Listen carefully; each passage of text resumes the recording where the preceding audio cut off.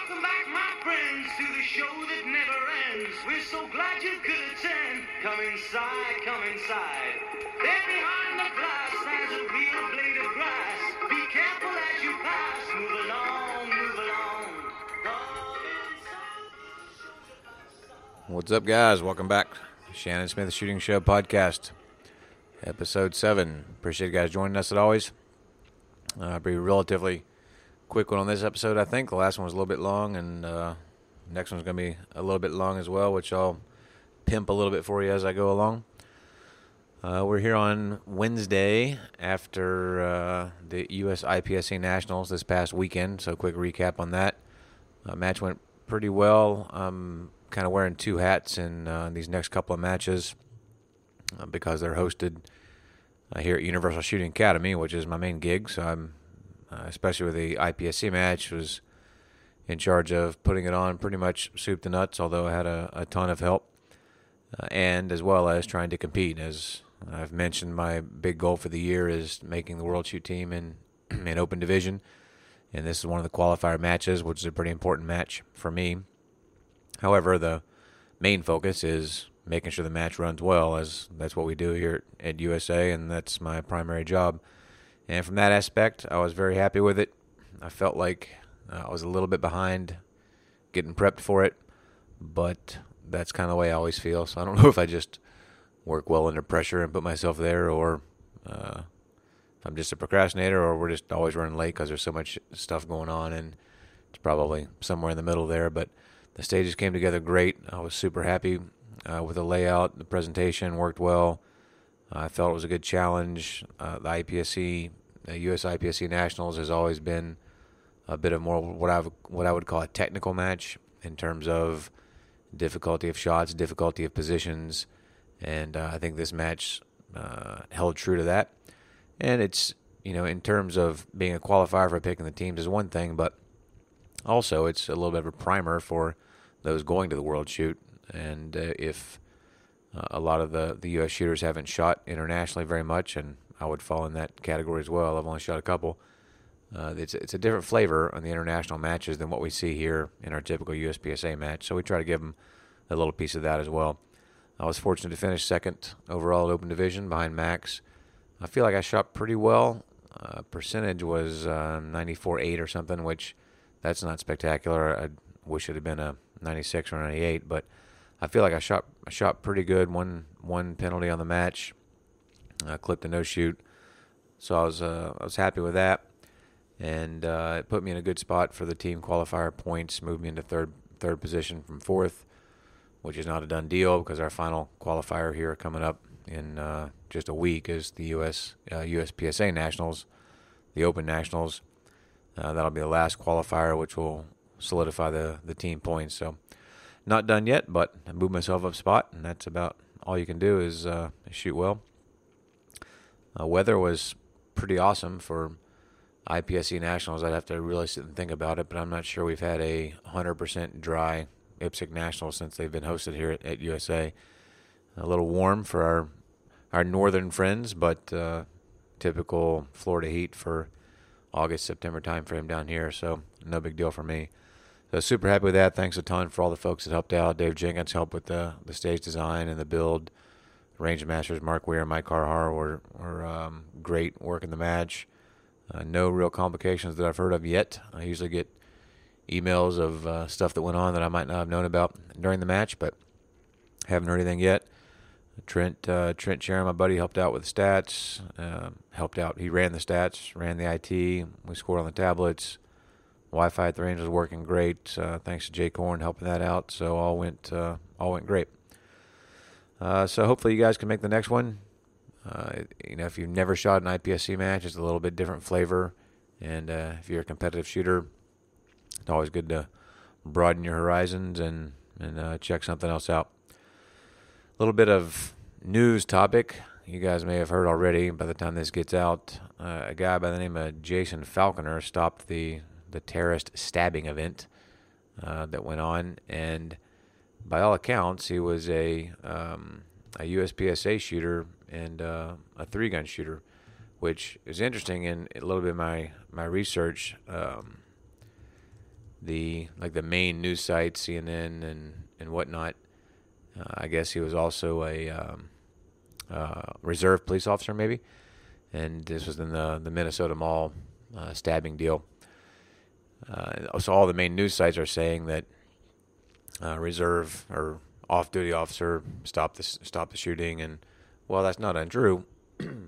None of them have brought up the fact that he was a USPSA and/or 3-gun competitor. It was the more firearm-specific sites or the competition sites that brought that to light. So I don't know the guy. I'm not going to pretend like I know a whole lot about the story, just what I've read on some of the internet stories, but just goes to show you that being a better shooter, probably from competition, I'll take a stab in the dark here and say that he's a good shot because he's a competition shooter, not a good shot because he's an off-duty police officer. And that's just been my experience from what I've seen over 20 years of shooting. So a big congrats to him, and hopefully I'll learn more about the story and maybe bring more to you guys as I learn more. Brings me a little bit into kind of the main thing I want to talk to today. We've been on competition for a while. Get a little bit more into the self-defense tactical world. The story I'm sure you've heard about is the FBI is switching to the Glock 7. Well, I guess it's not even the 17 anymore, but they're switching to a Glock 9mm, moving back from the 40 caliber.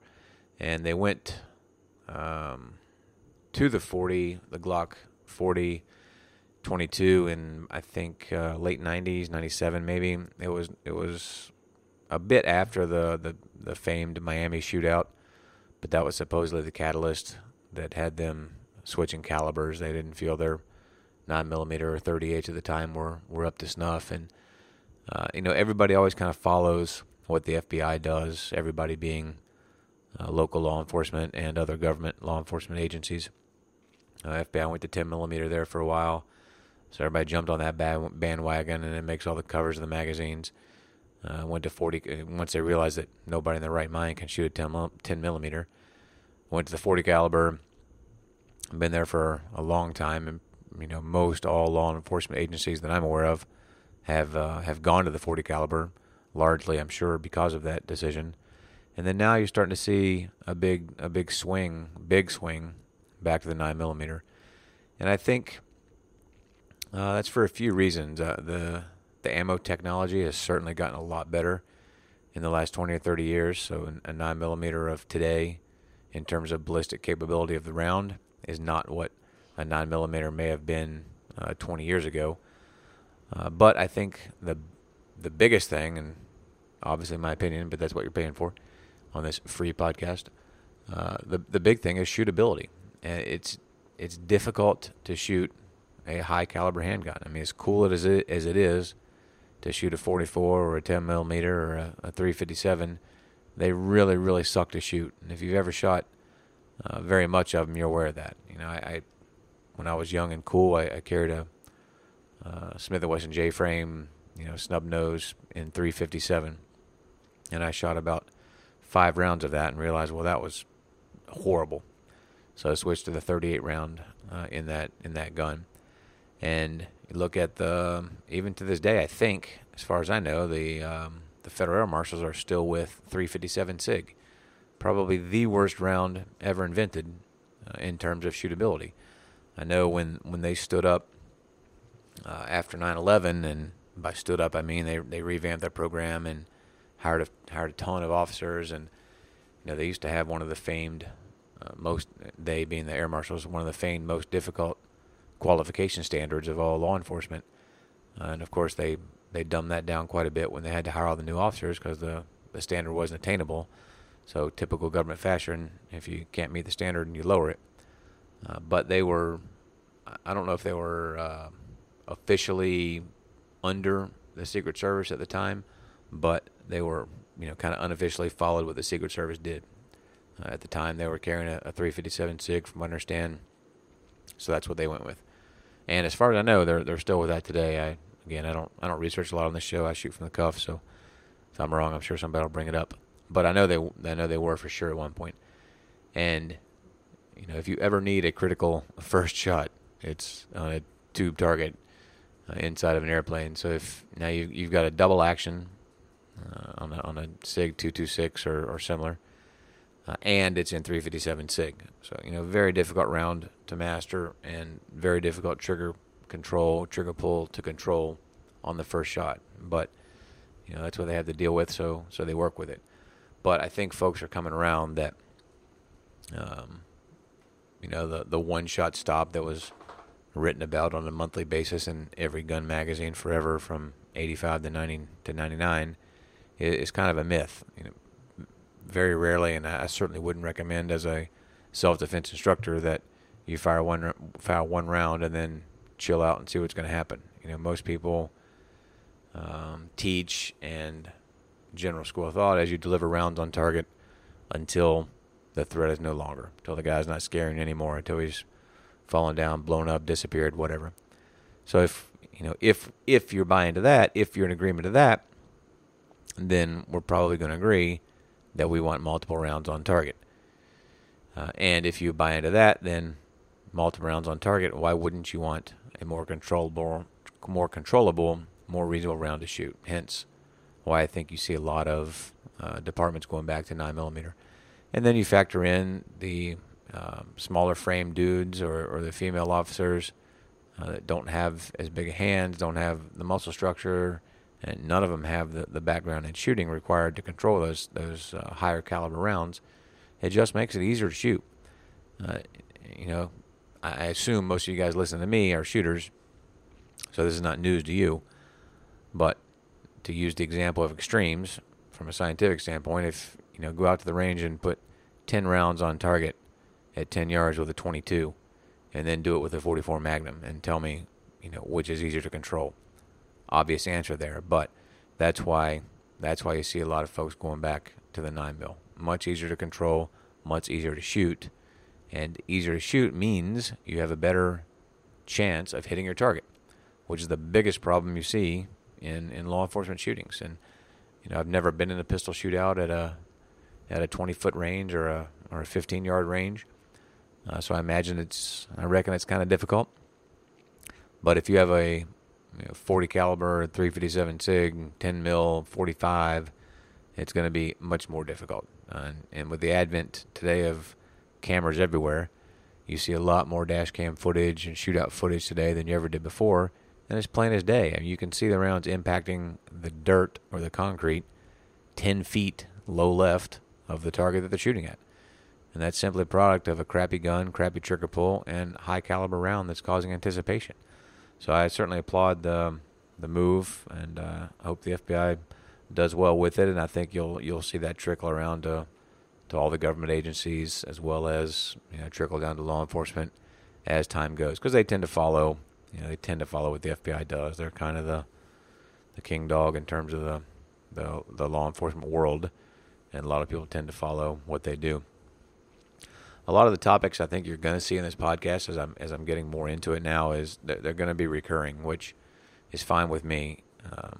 My standard, if you train with me, or even better, when you train with me, you'll understand that I'm a fundamentals guy. I'm a dumb redneck from West Virginia, and the KISS principle, and we've talked about that before here.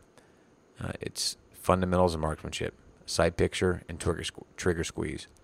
That's what it takes to be successful on the competition circuit. That's what it takes to be successful in the tactical world if your goal is to hit your target. You've got to execute proper fundamentals in order to put rounds on target. And if you put rounds on target, I don't really care what the caliber is. I think you're going to be successful. And goes back to, we talked a couple episodes ago about what I carry.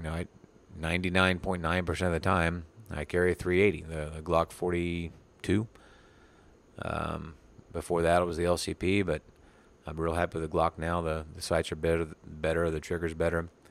The grip's pretty solid. I can get a pretty decent grip on the gun for it being a smaller gun.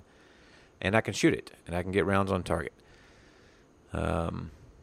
If I knew I were going into a gunfight, number one, I wouldn't go. Number two, I'd take a rifle. So, my normal day-to-day life, I'm just a dude going to and from work.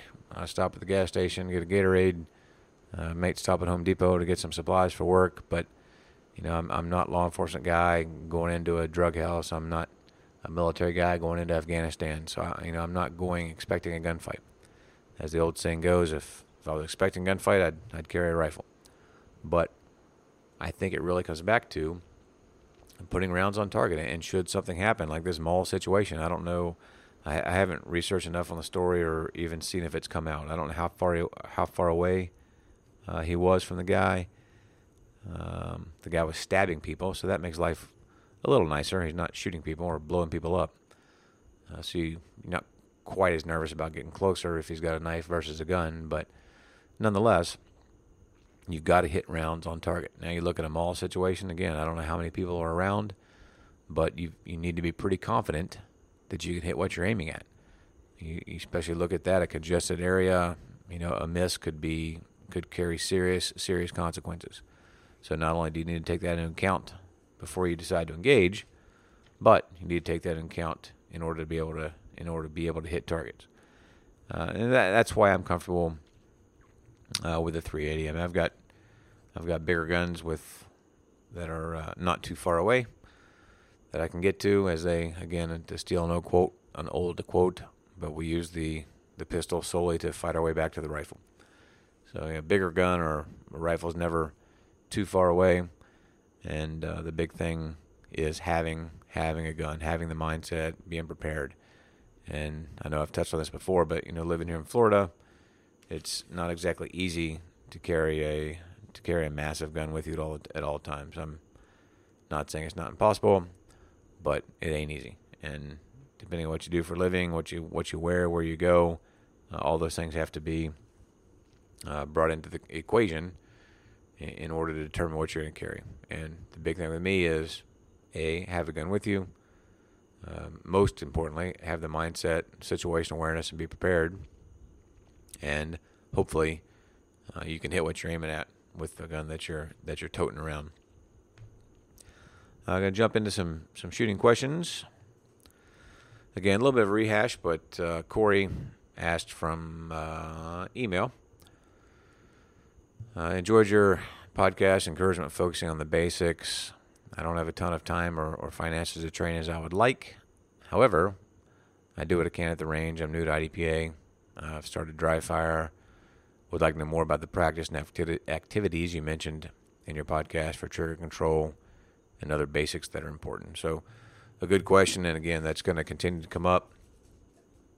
And I'd have no problem rehashing it because I go out and practice like I did today and like I did yesterday. I practiced the same thing for the last 15 years. To me, it's fundamentals of marksmanship, sight picture, trigger control. The better your trigger control is, the faster you can pull the trigger. The faster you can pull the trigger, the faster you can shoot. And that's what we're looking for, speed and accuracy. So to answer the question, I'd look at the Frank Garcia dot drills are good. Good old bullseye drills are good. It depends on the resources you have at where you shoot.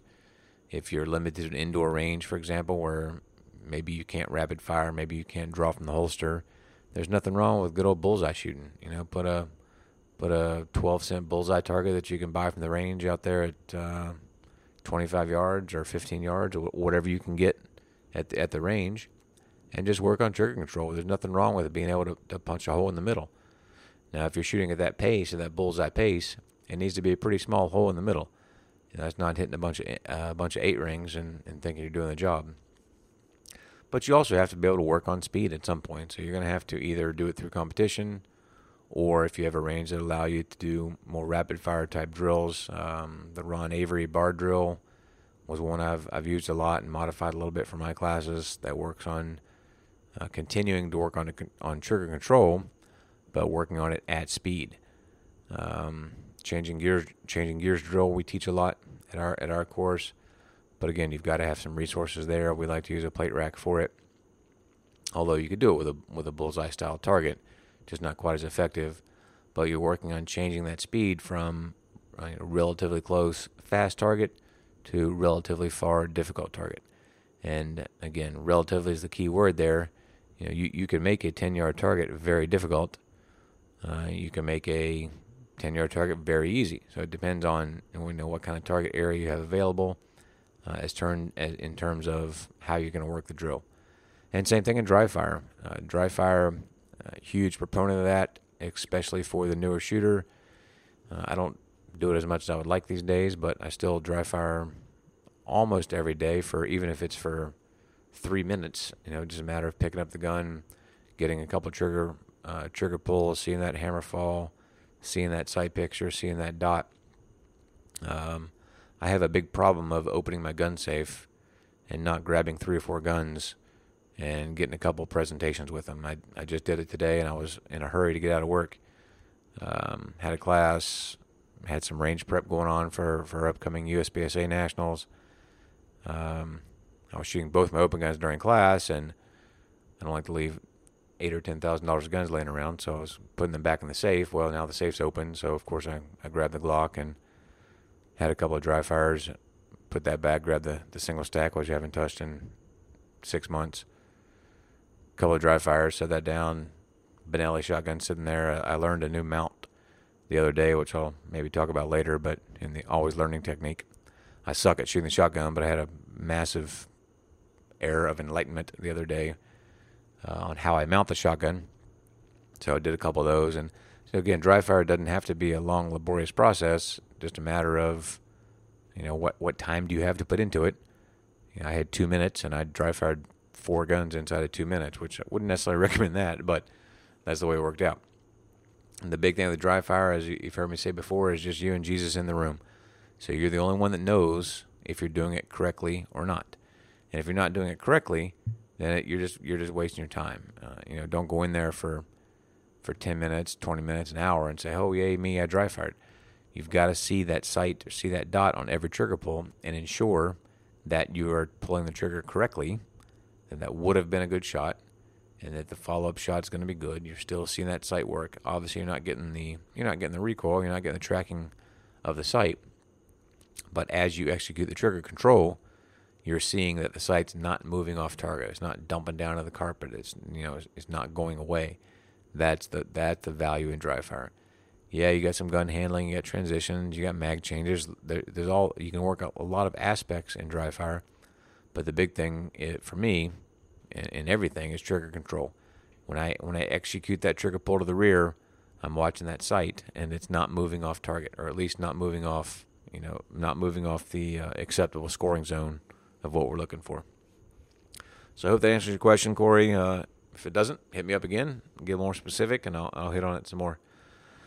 I'm going to miss our gear segment this week. I've got a couple things to talk about there, but I'll hit that next time. We have the USPSA National Championships, or I should say the USPSA Handgun Nationals, to be more correct, coming up at our range here next week. The first match is going to be limited division. Second match is going to be open and limited 10. So it's a week-long event out here at USA. If you're local to the area and haven't hit a lot of competitions, I would certainly recommend coming out and checking this one out. There'll be a lot of vendors out there. You can look at some cool stuff. All the best shooters in the world will be there. You can see how it's done. If you're a competitor, we're still going to have some slots in the match available. Check on the website. Open registration, I think, is still open. If not, shoot me an email, and we'll figure out a way to get you in there. And then our next episode is going to be, I know this one's a little quickie. The next one's going to be even quicker. I've got Dave Jenkins back again. He was with us for our last podcast, as I'm sure you know. He's I guess he's technically the assistant match director, but for all intents and purposes, he's the match director for the USPSA Nationals. We've already got this episode in the can. We recorded it last week. It's a pretty good episode, a little bit longer, but covers a lot of his insight into designing stages for the Nationals and what it takes behind the scenes to put on a national championship, as well as hitting a couple of your questions. So thanks a lot for joining us, guys. Be safe out there. Get some time on the range. And hope you tune back in. See ya.